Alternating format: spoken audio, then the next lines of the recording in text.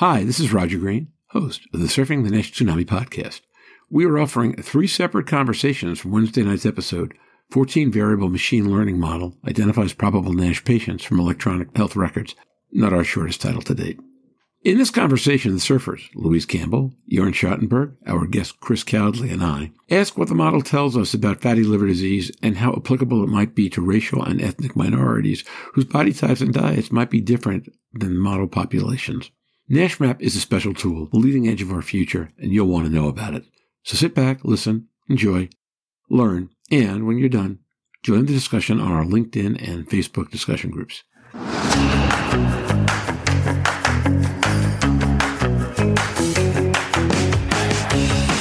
Every week, a global community of fatty liver disease stakeholders comes together to explore the most important challenges in diagnosing, treating, and developing medications for patients with fatty liver diseases. Join hepatology researcher and key opinion leader Professor Jörn Schattenberg, liver wellness advocate Louise Campbell, pricing and forecasting guru Roger Green, and this week's guest, hepatology researcher and key opinion leader Dr. Chris Cowdley, as they discuss Professor Schattenberg's recent paper on machine learning and NASH diagnosis this week on the Surfing the NASH Tsunami podcast.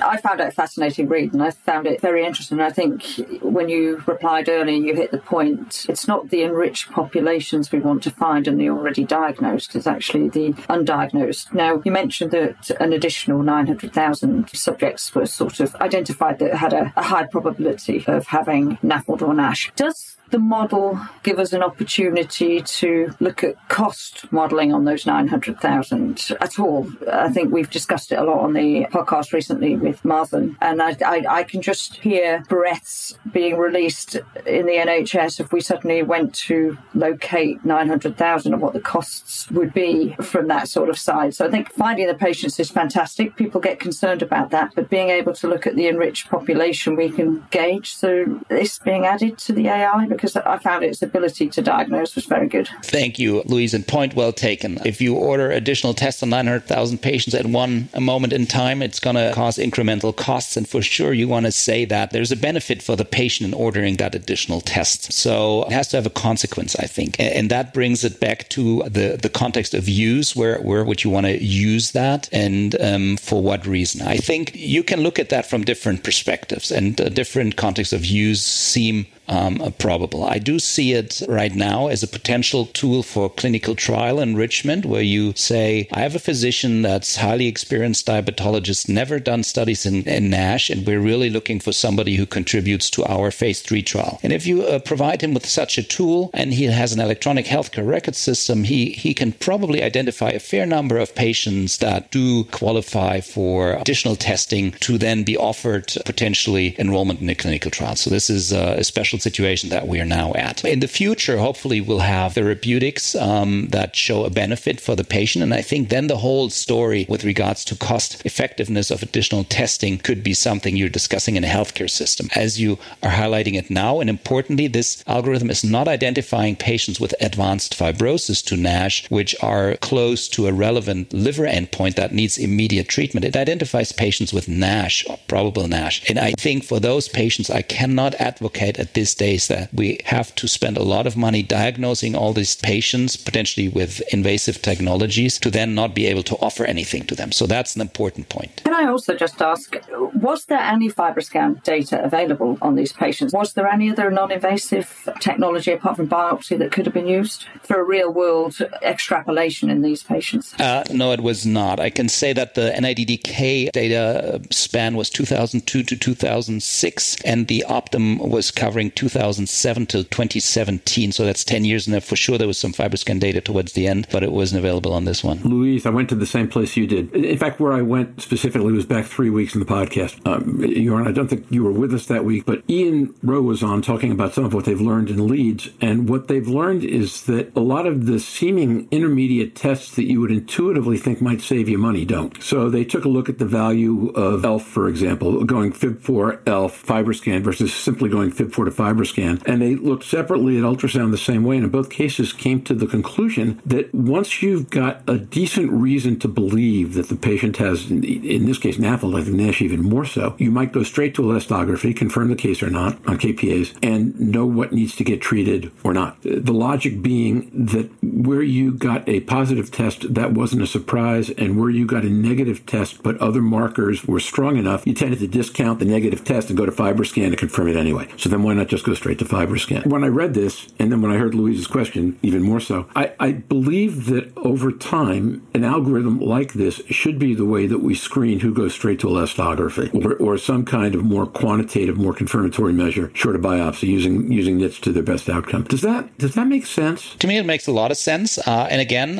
it's not capable of identifying patients with fibrosis. And I do see the FibroScan in as absolute strength to rule out cirrhosis and identifying patients. And the NASH map will highlight you patients with probable NASH. So I would think yes, because you do spend money on a FibroScan. And again, it might not be needed in a setting where you have a hepatologist or somebody experienced in diagnosing liver disease is absolutely required. But it's a support tool that could run in the back end of an electronic healthcare record system of a physician that hasn't a lot of experience in hepatology and support them. And there are areas in Germany, I'm sure there's in the US, where there's a lot of physicians retiring, no access to medical, particularly not to hepatology care. And I think in those settings, it can help you funnel patients' guide on their management. Do you think if these models, when they go out, if this can be used in primary care and throughout those data sets, even if it doesn't pick up NAFLD and NASH, even though it's got that high probability, because you excluded alcohol and all previous other diagnoses of liver disease, if this was put into a general population, would you expect to see it pick up considerably more liver disease per se? I suspect it would pick up your alcohol or average to moderately high alcohol intake because, again, it's got a fatty liver profile, they're high risk of diabetes, and their lipids are out. And they tend to have a higher BMI, some of them. Do you think it would enrich our skill at diagnosing all liver diseases? It was specifically built in the NASH population. We're well aware that in everyday life, there is a certain degree of overlap. Once you're driven more towards alcoholic liver disease, your phenotype becomes very different with malnutrition. So I think it will not look at the advanced, truly alcohol-driven liver disease patients. But in the overlap population, it could be. And again, we discussed cost effectiveness. I mean, if you have a primary care physician and the patient is flagged, I mean, the first step could be to just recommend something to watch diet more closely or something like that. This could be a very simple lifestyle advice that somebody gives the patient saying, hey, here's a flag up. Doesn't mean you're sick, but you're in an at-risk liver disease category. So better watch your diet for a half a year and we'll come back and do some checks. A couple of things that caught my attention also, which I think will make it easier for clinicians. This similarity, if you will, of the two different cohorts suggests to me that at first glance you may think that the NIDDK cohort may be more selectively ruled out for alcohol as a cofactor, not necessarily alcoholic liver disease, but certainly the combined alcohol metabolic liver disease cohort. But the fact that this was really not a confounder when you look at this large Optum database, it suggests that maybe clinicians are not so bad at separating patients that have NASH or NAFL from patients who have alcohol as a big component of their disease. And the second thing that I think is interesting about the AST being hierarchically such an important variable is that, it provides a little bit more credence to the FAST score and using AST along with elastography with FibroScan. And I think that'll make advocates of the FAST score a little bit happier. I wonder if Louise has some comment about that. But those are my observations. I think this suggests to me that, most metabolic liver disease that's related to fat is in fact probably just related to fatty liver. So, Louise, I want to use Chris's invitation to you as a transition into the third part of this discussion, which is now what? And I think the now what falls into two categories. One is Stephen is fond of saying great papers yield tons of many, many, many lines of research. And I can see 5 or 6 coming out of this, and I'm not even very good at that. And then second, there's the question that Chris asked you, Louise, which is, all right, fine, if we elevate the value of AST, we make FAST look better. As an advocate and as a treater, a line treater, what do you think this study portends for you and the kinds of things you do with Taoism and patients like that? Well, I think it comes back to Jorn's point at the beginning. I think it's about clinical trials, and it's about finding the best patient at the right time for clinical trials. I've seen a number of people that I'm scanning for a trial at the moment, but I'm seeing very much the COVID effect, where a patient had said to me, I did his scan, and I asked him, had he made any changes to his diet? And he said no. And I said, are you sure about that? And he said, well, if I think about it, I'm having a little bit more Deliveroo than I was, maybe once a week. And then a couple of minutes later, it was maybe twice a week. Oh, and my children have introduced me to a brioche chicken burger bun every lunchtime. And in 4 months, he had sent his liver fat up from about 269 to 333. So we're probably going to see a rise in his AST. So I think being able to do that and pick out these right people for clinical trials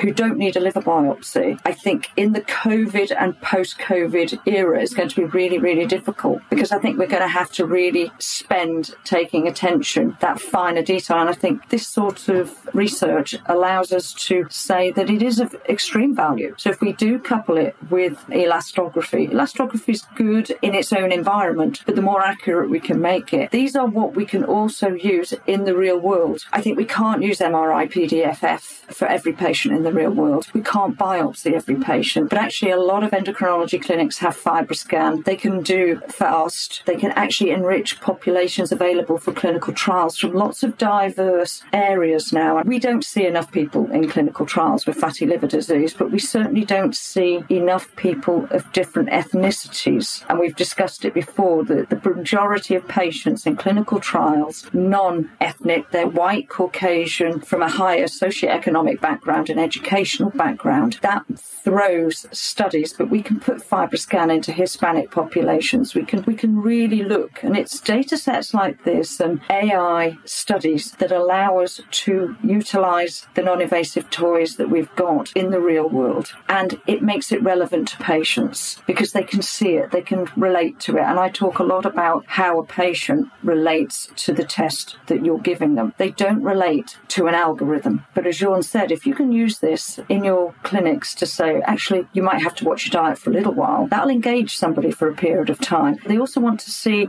the proof. And it's not a mathematical algorithm, but for clinical trials, we do need to pick the right patients at the highest probability. And this sort of work really lends to that. There shouldn't really be a trial, and Stephen said it, that doesn't use elastography to screen. And I'd argue there shouldn't be any clinical trial that's not ruling out fatty liver disease, whether it's cardiology, whether or not it's rheumatology. I read a paper this week about normal ejection fraction in a significant amount of patients with liver disease. So it's a real problem, and we need to screen out liver disease. And these sort of pieces of work are absolutely vital in that. I think there are several really useful insights that come out of the study. The first is, as I alluded to at the very beginning, the fact that you can use a tool like this where the majority of the patients did not have a liver biopsy and really identified as being at risk for NASH or likely to have NASH will provide additional data that will help us to identify those patients who truly are at higher risk. I think this type of data obviously needs to be reproduced from another large data set of well-characterized patients with a phenotype and then broadened out to other databases, whether it's from the VA or other systems databases, to see whether it's durable and robust in other populations. Jorn, I had a question. I'm amazed I didn't think of until 3 minutes ago. We have a bunch of tests, FibroScan, for example, that are very good in negative predictive value, but not so good in positive predictive value. From the way that you've teed up the paper, it's pretty good at positive predictive value, which would say if you lay it up next to elastography, for example, you have a package that does a decent job on both sides of that equation. Absolutely, and something I haven't discussed yet, and I'm happy you mentioned it. It's a little different setup. It's not designed to really rule out, but it's designed to highlight probable NASH condition. And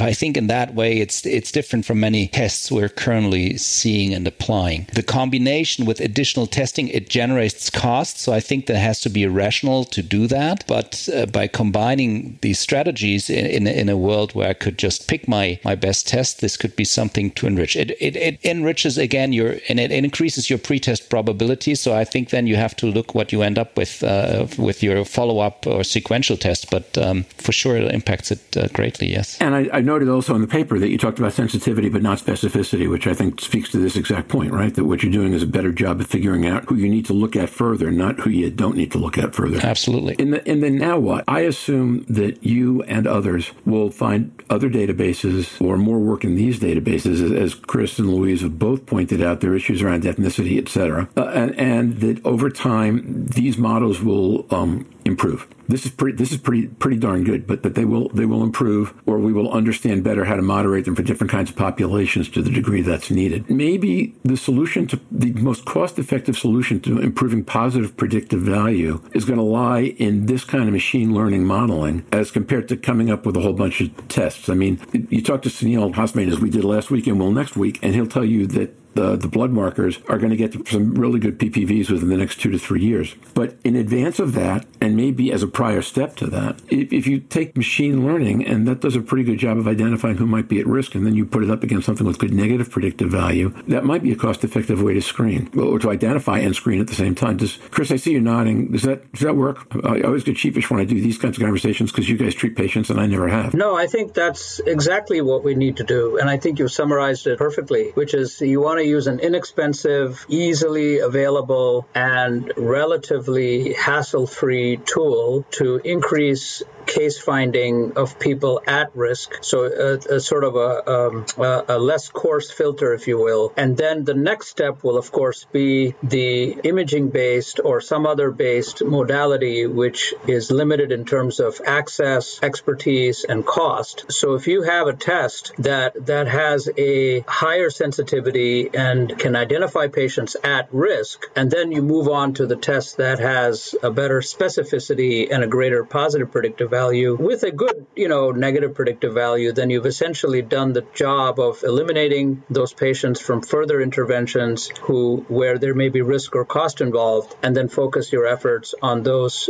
at greater likelihood of having that. So I think that sequence is exactly what is informed by work such as this. But what surprised me was the fact that there appeared to be not much lost in terms of the robustness of this model in going from a fairly well-curated, extremely well-phenotyped population of patients with a very high NASH prevalence, not just NAFLD, but NASH prevalence, and then apply that to another cohort where, in fact, the majority of the patients did not undergo liver biopsy, and a large number of those patients were characterized as at risk using these criteria. But when you look at the number of patients who did have a biopsy, it's still, over 1,000 patients. And the fact that with, I'm sure, limitations and caveats, which Jorn will acknowledge, and the paper does quite well in terms of its limitations, the fact that there's this level of transportability tells me that we can do pretty well with these models in terms of applying them to somewhat agnostic populations and not necessarily lose a huge amount in terms of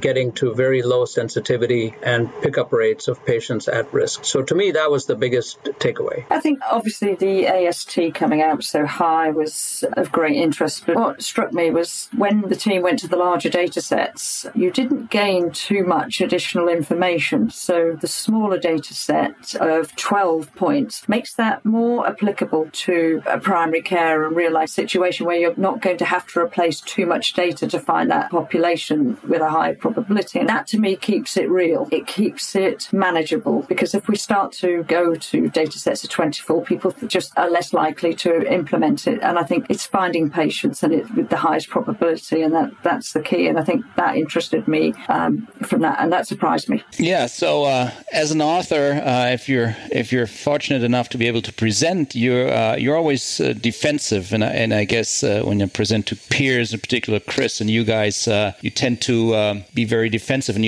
the comment that Chris made in saying that this is a real-life database that allows some uncertainties with regards to data capture, but it still separates it so well. Feedback to me that I think it's darn good in identifying those patients. And, you don't want to overstate your findings as an author. That's always difficult, in particular if you're talking to potential reviewers. But I think it was developed robustly, and it holds true, as Chris mentioned, in a diverse, much more diverse, less well-characterized population with large data sets. So I'm looking forward to see it perform in other ethnicities and of course, potentially other U.S. data sets. So, Jørn, first I want to thank you for that comment, because when I was asking questions about the statistics, it wasn't to challenge.